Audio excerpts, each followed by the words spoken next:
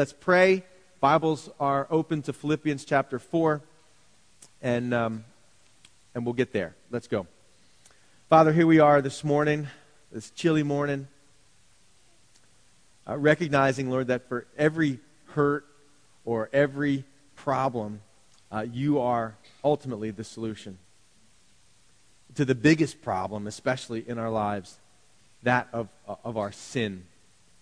And we think about that this Christmas, and Lord, I know that for so many people, they don't think about the future.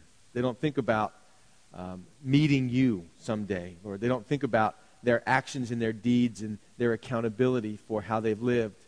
They don't want to think about coming judgment and those kind of things. And so, Lord, I know that we are the group that is aware of those things, is aware of eternal justice, as well as your love and your compassion and your desire that none should perish. So, Lord, you came. You came to show us about yourself. You came to save your people from their sin. A people that so many today that don't even know they need it. So, Lord, I pray that they would see in our lives just something of the Spirit of God, something of the character of the living God lived out through us, Lord. And we know you're going to use your word this morning to teach us and to grow us and to ease our troubled minds. It's in Jesus' name we pray. All God's people said, amen. So, it's no secret that this is a time of year when we're supposed to have a Merry Christmas and rejoice, right? But for many of us, it's like, how in the world is that even possible? There's so many, actually, stress that increases at this time of year as opposed to joy. There's so many things. We got enough things to worry about the rest of the year. And then Christmas time comes, and we got all these other things to add. And things in our lives that are already there get actually magnified. I like that Mary said in her song, "My soul magnifies the Lord." That's what we need. Our souls magnify our problems. And Christmas seems to magnify them all the more, doesn't it?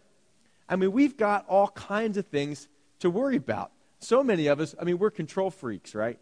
We like to make sure we are in control. And I find that I am most anxious when I feel least in control. The reality of us being in control is all a myth anyway. We never were in control. But when we try to control everything, especially for people that don't know, I don't know how you get by if you don't know God. Because we at least know the one who is in control. So when we recognize that we are not the one, but we know who is, we can be anxious about our lack of control. We can be anxious about social expectations this time of year, family expectations. We're overwhelmed, we're overtired, we're overloaded, we're underpaid and underappreciated. We've got to find the right gift. We've got to get the gifts by the right time. For me, that's Christmas Eve. Is there anybody else last-minute shoppers? Oh, man. We've got to then be able to afford the gifts. So there's financial obligations and financial stressors that are exacerbated from the rest of the year. Then we've got to pay off the credit card we used to buy all the stuff we bought to put under the tree. We have to deal with those strange relatives that we have a trouble being around who always make things stressful. We try to control what people think about us. We're worried about letting people down. And then, of course, there's the inevitable weight gain that comes with the holidays. And so all of this stuff just increases our stress.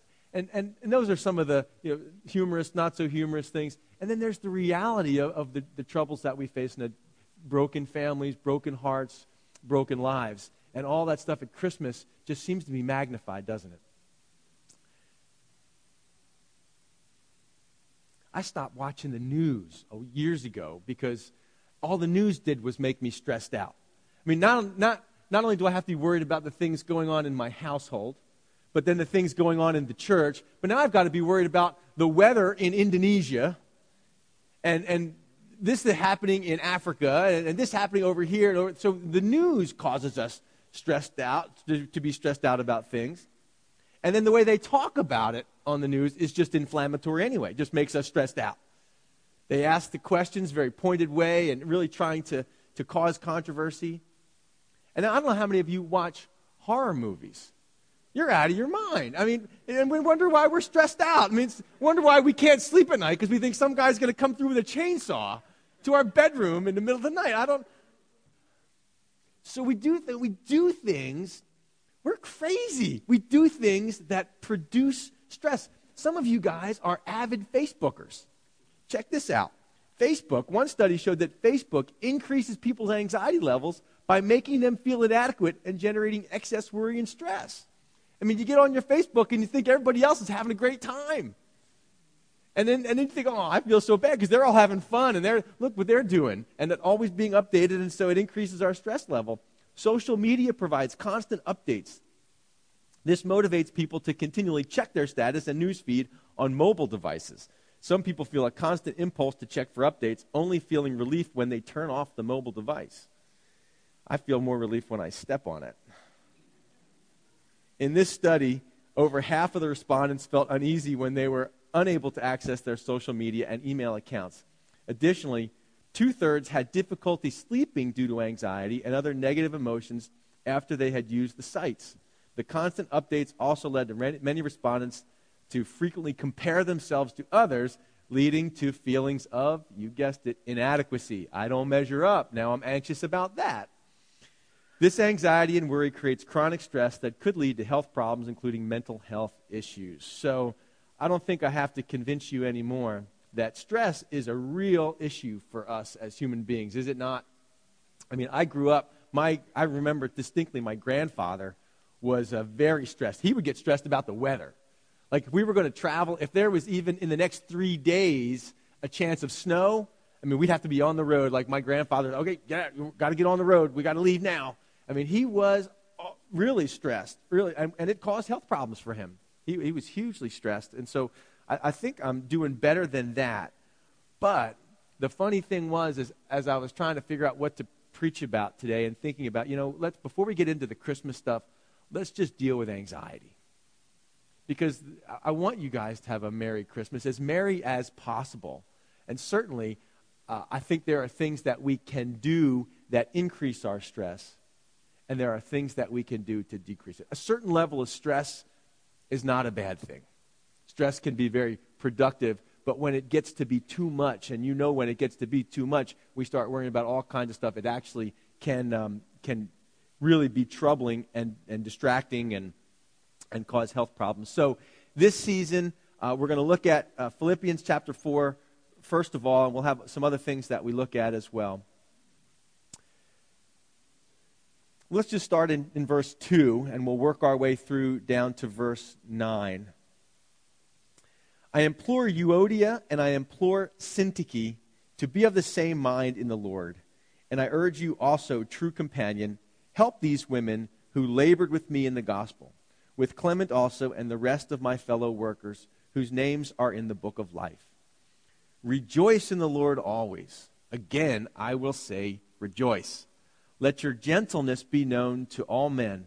The Lord is at hand.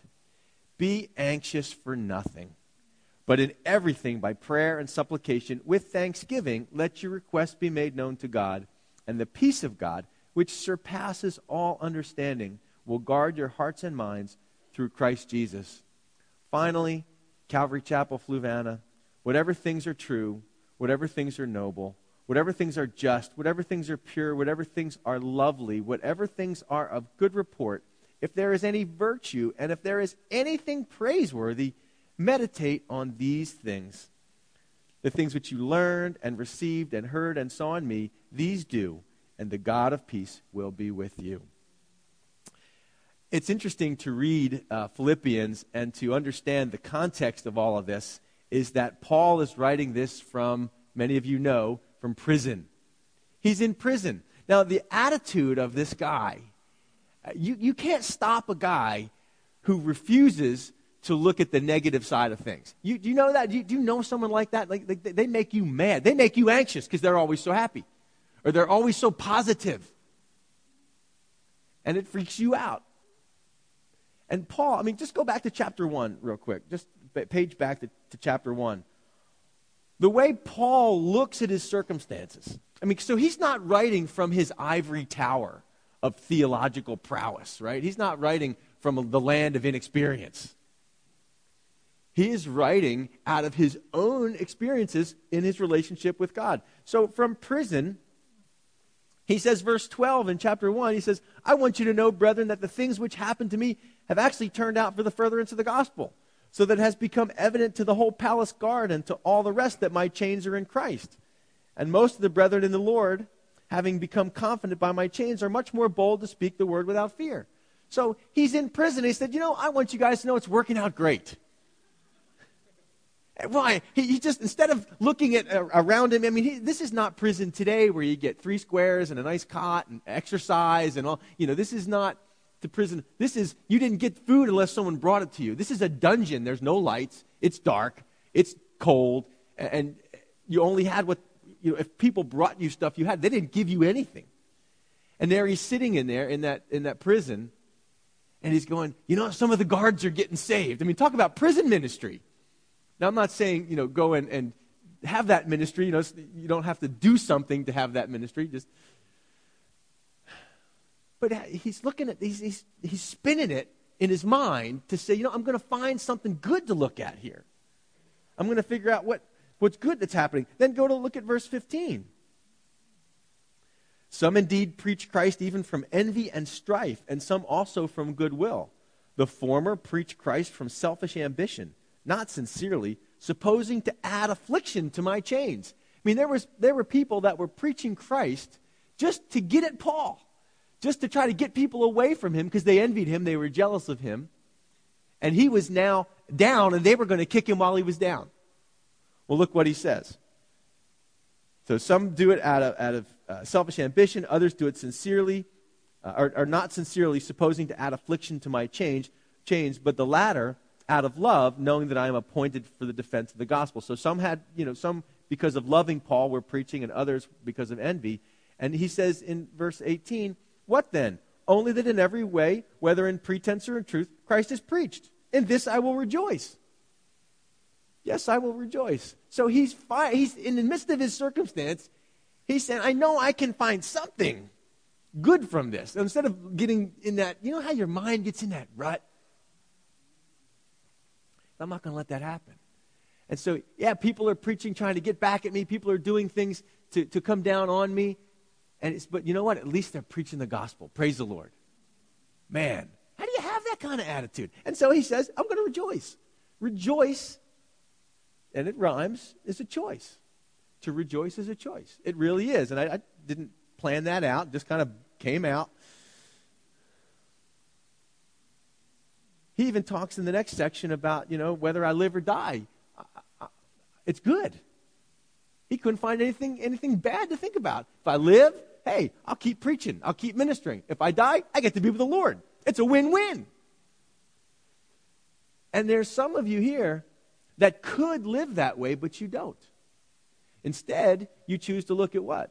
The negative in everything. When some of you heard we were going to 2 services, or this was changing, that was, every time anything changes, it's the negative. And then, because people will see what they want to see, right? You'll see what you look for. You'll find what you're looking for. If you choose to look for the positive things, then you'll find those. Well, go back to chapter 4 with me. Because what a great thing to look at Christmas. This is conflict. These 2 people, Euodias, Syntyche, these 2 ladies are having a conflict. Like that would ever really happen, right? I knew the Bible was a myth. Like 2 ladies would ever have a conflict. In the church, nonetheless. And so he calls on Timothy to help them. They needed help. He says that they are both people that have been laboring in the gospel. Both these ladies are blessed servants of God. They are hard-working ladies in the church. But yet something has happened. We don't know what it is. Something they can't resolve. Some conflict. And Paul has to ask Timothy to get with him, help him work it out. And maybe this Christmas, you're on the outs with somebody, there's a bitterness or there's a division between you and somebody. You may need some help working it out. Sometimes there's issues where you just can't work it out yourself between the 2 of you because it's him against her or her against her. And it's amazing how long people wait. They wait till it's viral to finally get help. It's too late. I mean, it's never too late, but sometimes you need to seek help, a mediator together early on before it gets to that point.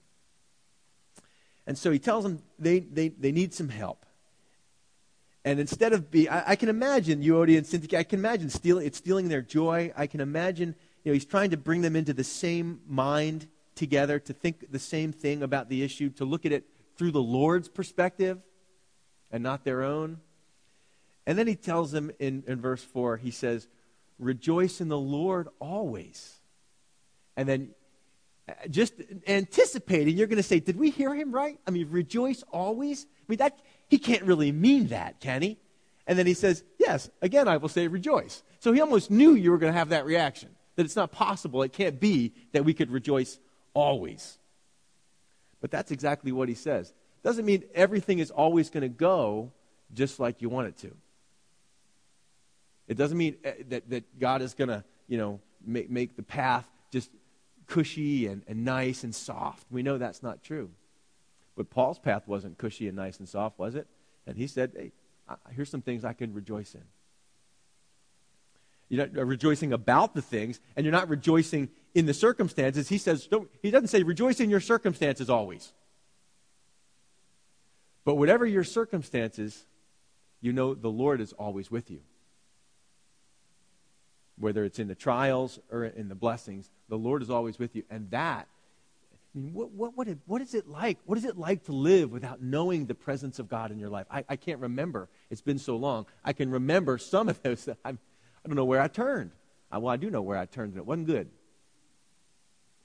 But I can rejoice because the Lord is in my life. And I know he loves me, and I know he's powerful, and I know he's wise, and I know all these things. He's sovereign. So, hey, it may not be right now, but I know he's working all things together for good. It might take some time, and I got to obey him, but I know he's working these things for good. But as long as I'm called according to his purposes. The problem, we get all stressed out when we're calling God to work according to our purposes. God, we just need you to get lined up in this thing because I got a plan for this Christmas, and here's how it's going to go, and I want you to line up with my plan, God. And then you're stressed out because God's not lining up with your plan. Because you expect God to recognize that you're God. And he's going, Steve, we should think about this a little bit. About really like who's God and who's not. Let your gentleness be known to all men, verse 5 says, because the Lord is at hand. The Lord is, it's close, folks. Don't you feel it? It's close. We are one day closer than we were yesterday to being rescued from this world. We're one day closer to the rapture of the church. We're one day closer to the second coming of Christ than we were yesterday. I don't know how many more days or minutes we have. But the Lord is at hand, so be gentle with each other. Gentleness, another way you could translate that is leniency. Leniency. You ever know someone that was lenient, or you were going to be punished and someone decided to be lenient with you? It's not prosecuting someone to the full extent of the law. I mean, I have some leeway here, and I'm not going to go with both barrels blazing at you. I'm going to be lenient. I'm going to choose to overlook this or overlook that. That's what, be gentle. Look, in the church, the church, the world sees how hard people in the church are on each other. I mean, we're so hard on each other. We're so demanding of each other, and that produces what? Stress. Now I'm coming in here. We are great. The church is great at raising hypocrites. Because we set this high standard, and if someone doesn't measure up, I remember being on my mission trip to Ukraine years ago. I was traveling with this guy who had been an alcoholic, and he'd been on ecstasy, and he smoked cigarettes. And so we're on this trip, and he goes out of the restaurant, he starts smoking a cigarette, and a couple other people on the trip are like, oh, can you believe that guy? He's smoking cigarettes. I'm like, praise the Lord, he's smoking cigarettes. He was doing ecstasy 3 weeks ago. I mean, we're making improvement here. Another guy I heard tell a story. This was great. As a couple coming into the church, they'd pulled in the parking lot, and another couple pulled in next to them, and they get out and they walk into the church, and they hear the couple screaming at each other in the car.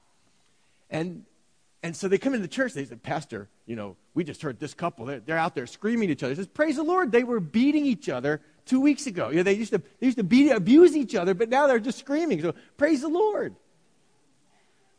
See, we're so hard on each other. And Paul says, look, folks, when you come into a situation, and he's telling this to Euodia and Syntyche, and he's telling it to us too, be gentle with each other.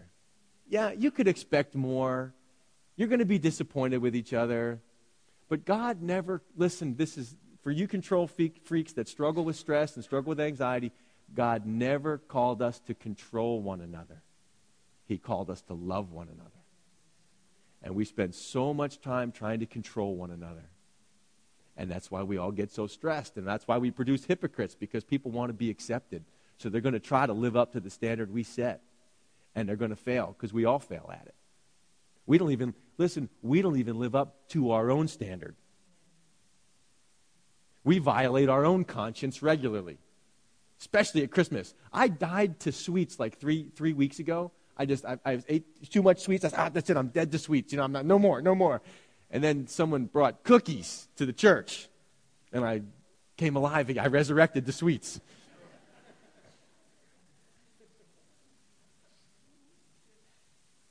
Be gentle. Why? Because the Lord is at hand. One of the things about being ready is, and Jesus tells a story about this.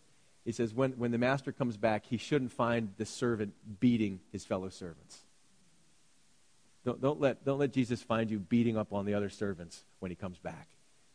That's not your job. So then we get to verse 6. He says, be anxious for nothing, but in everything, by prayer and supplication, with thanksgiving, let your requests be made known to God. Be anxious. And to be anxious means to be divided or distracted. It means to have your mind pulled in different directions.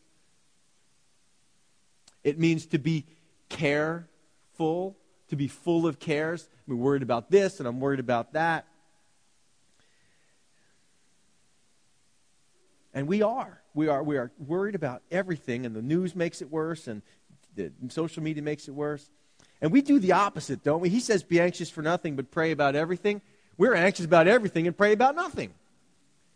I mean, when we serve food or have a Bible study, the church gets packed. But when it's prayer night, it's very small. And I'm not saying the only prayer is corporate prayer, right? There's we have these anxieties. The question is, and really in the Greek language, it would mean, don't keep on being anxious. So in other words, they were anxious. They were being filled with cares and worries.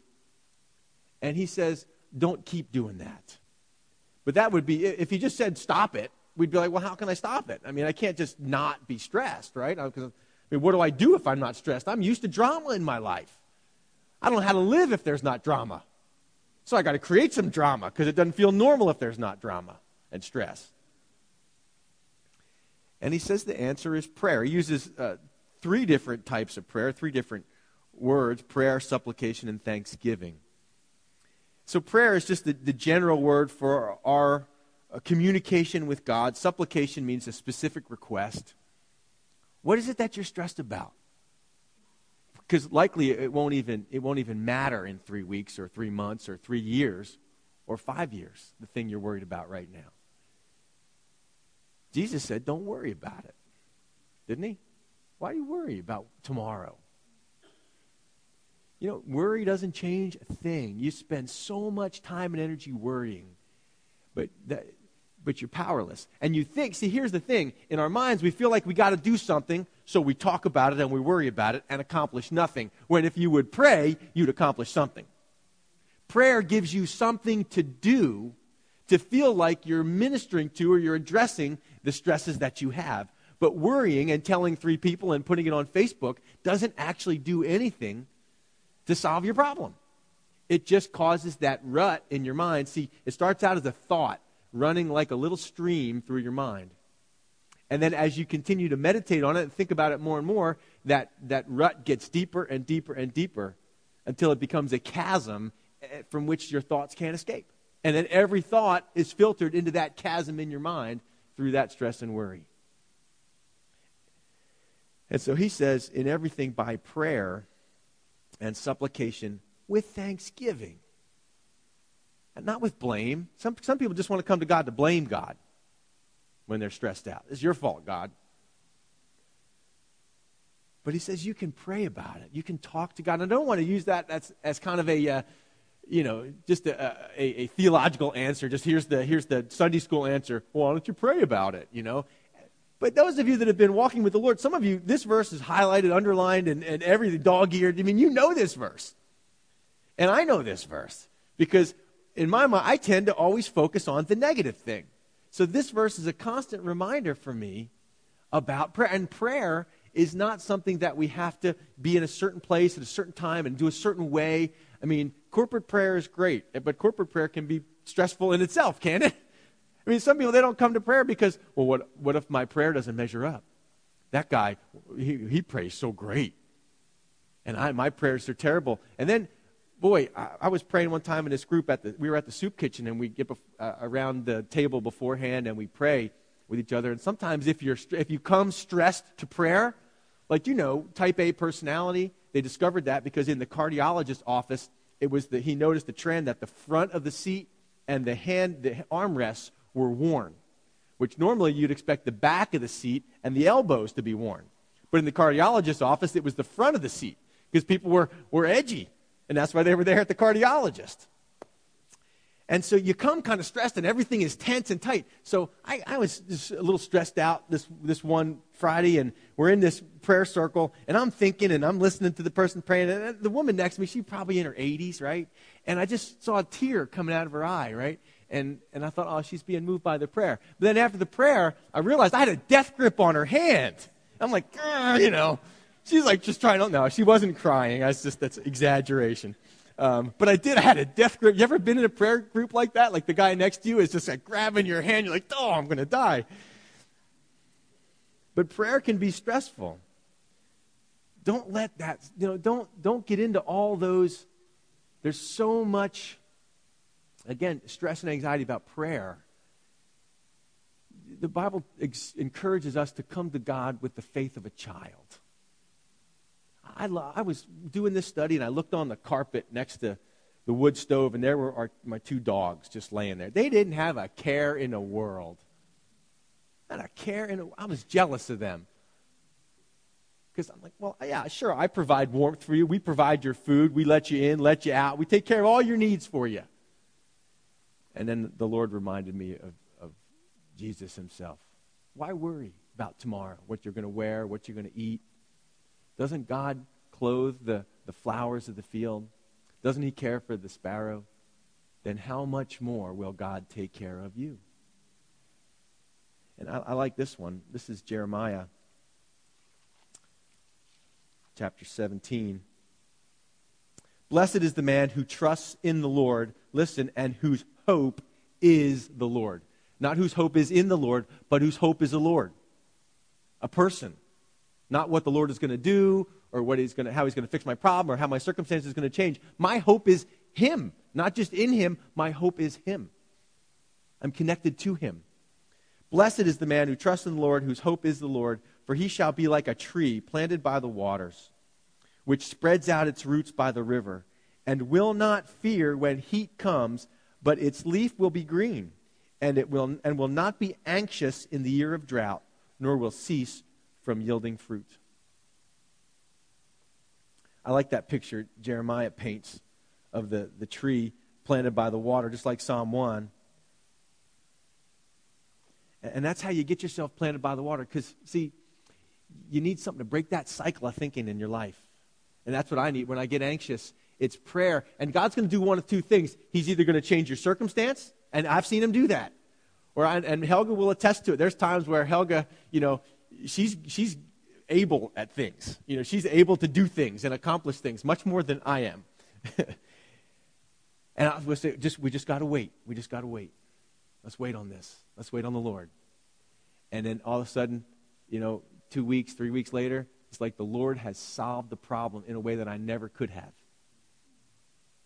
And it's both of us, we just look at each other like, wow, I never would have come up with that solution on my own.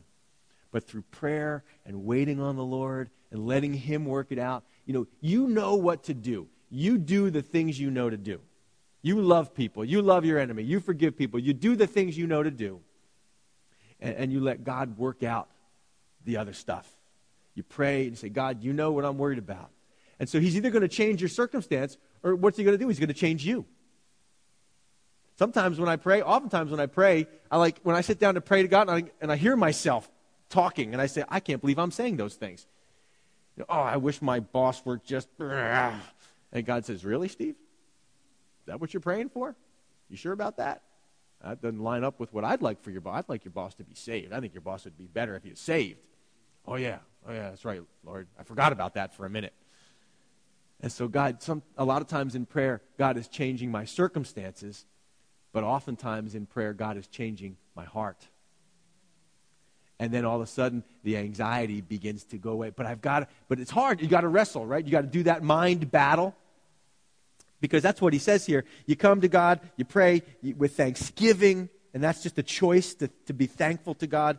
You let your requests be made known to God, and the result of this is the peace of God, which surpasses all understanding, will guard your heart and mind through Christ Jesus.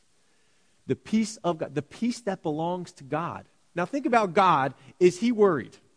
Is God on the throne? Is he, oh no, I can't believe Steve did that. Oh, I can't believe they're doing that in Jerusalem. I can't believe they're doing that here. Is God worried? Does God worry? He is in control. And he doesn't worry. He is intimately involved in the affairs of mankind. He knows just what to do, and his timing is impeccable. Not according to us, of course. We'd like his timing to be much different. But God's timing is perfect. And so the same peace that God has, you can have when you trust him, when you lay things on him, when you give your cares to him. You say, God, I'm done with this one. You got to handle this. And he says, about time, about time. Any of you found God solving problems for you? You found that you worried about something, then all of a sudden it came to pass and you realized you didn't have to worry about it anyway? I mean, if you could know the future, like you could know what would happen in 6 months, you wouldn't spend all the time worrying 6 months ago. Because you knew that the solution was going to be good, that God would work it out. And the peace of God, which is, the word surpasses, it means superior or better or supreme. Paul uses that word a couple other places. He uses it in chapter 3, verse 8, where he says, I count all things lost for the excellence, same word, of the knowledge of Christ. So something is more excellent or supreme over another. And he says that peace of God that's internal is more excellent and cannot be produced by simply understanding or your mind or thinking. You can't just think about something in your mind and produce that peace. You might say, well, if only I could understand why this is happening. That may not bring peace. That may actually bring more anxiety. But God says, when you talk to me about it, when you come to me for it, when you trust me in it, you can have a peace of God, the peace of God that is beyond, is supreme to, more excellent than anything that can be produced by your mind. And that peace of God then sets up a guard around two things, your heart and your mind. And I need, my mind, we spend so much time eating brain candy on the TV and all that stuff. We spend so much time eating that stuff. It's like junk food for the mind, right? It's easy to get. It doesn't nourish us. But it's there, so we eat it. But the things that are good, like making a salad, you got to work at that. I need more brain salad rather than brain candy. And so this peace of God, time in prayer, time in the Word, and using the Word of God to counsel my mind and to force it, you have to labor and continue at it until you have the peace. You continue to meditate on the Word of God. You continue to think about the right things and to force your mind to think about the right things until you have that peace of God. That's when you stop. That's when you lay down and you get to sleep, right? You may labor for hours forcing your mind to stop thinking those thoughts. And forcing and reading your Bible, even if you can't concentrate on it right away. You just keep in it. You keep in it. You keep in it. And keep counseling yourself in your mind until God produces that peace in your heart. And this is what he says. So that's a guard for our lives. This is why I need to be in church all the time. Because I tend toward worry. I tend toward thinking on the wrong things. So I come here, and all of a sudden this morning, I don't know what you came worried about, but now you're really worried about it because all we've been talking about is worry all morning. But typically you come here like you got all these cares and worries about jobs and family and kids and money and all those things, and you start to sing. And all of a sudden now you're focused on the words and the song. And because you can't think about, listen, multitasking is a myth. Multitasking is just quickly moving back and forth between two thoughts or two things. You can only think about one thing at a time. That is a scientific, absolute truth. Your mind can only think about one thing at a time, and you have to tell it what to think about. That's why Paul says next, and I won't go into this where it's time for communion. So, finally, brethren, whatever things are true, whatever things are noble, whatever things are just, whatever things are pure, whatever things are lovely, whatever things are of good report, and if there's anything of virtue, and if there's anything praiseworthy, and there's got to be something praiseworthy, right? Something you can go, oh, praise the Lord about that. Oh, I got a flat tire this morning, bummer. Praise the Lord, I got 3 full ones, right? I mean, it's just how you look at it. Only one of them is flat. That's good news, right? Could have been all 4 of them flat. Whatever is praiseworthy, and he says, meditate on these things. That's what you have to force your mind. I'm telling you, this is hard work, folks. If you want to be carefree, if you want to have a carefree Christmas, then you've got to do the work in your mind to take back control, to bring every thought captive to Christ. Bring that thought into obedience to him, and you will find your stress begins to dissolve. So if we could have the folks that are going to serve communion begin to get that ready. I'm going to pray. And what a great time to talk about some of the things that with the Lord in prayer while we take communion. So I don't know what it is for you. I don't know what thing you're stressed about. I don't know what thing you're worried about. Worried about me ending on time so you can get breakfast. There is no way. See, I worry because how am I going to preach this again next service? I don't know. I don't take notes. So there's a lot to worry about, but there's so much to be thankful for, isn't there? There can be 20 things to be thankful for and one thing to worry about, and we'll worry about that one thing all day. So I'm going to pray, and then Phil's going to lead us in some music while the communion team is handing out the communion elements. As they come around, just hold on to the bread and the cup, and then we'll all partake together after everybody is served. Father, again this morning, Lord, your word is so good and right and true. And you have told us things that even still today scientists think they are discovering. You've told us about the power of positive thinking in our lives to reduce stress and anxiety. You've warned us to stop stressing and start believing you and start trusting you. And Lord, for any that are anxious or full of worries, that we know, Lord, that it's not your fault. We fully take the blame for our own minds. You've given us everything that we need. You've given us yourself. And that's what we remember. That you have given us your very life. So Lord, I pray that others would see us and our ability to cope and would ask us how in the world we can cope. And we can tell them about you.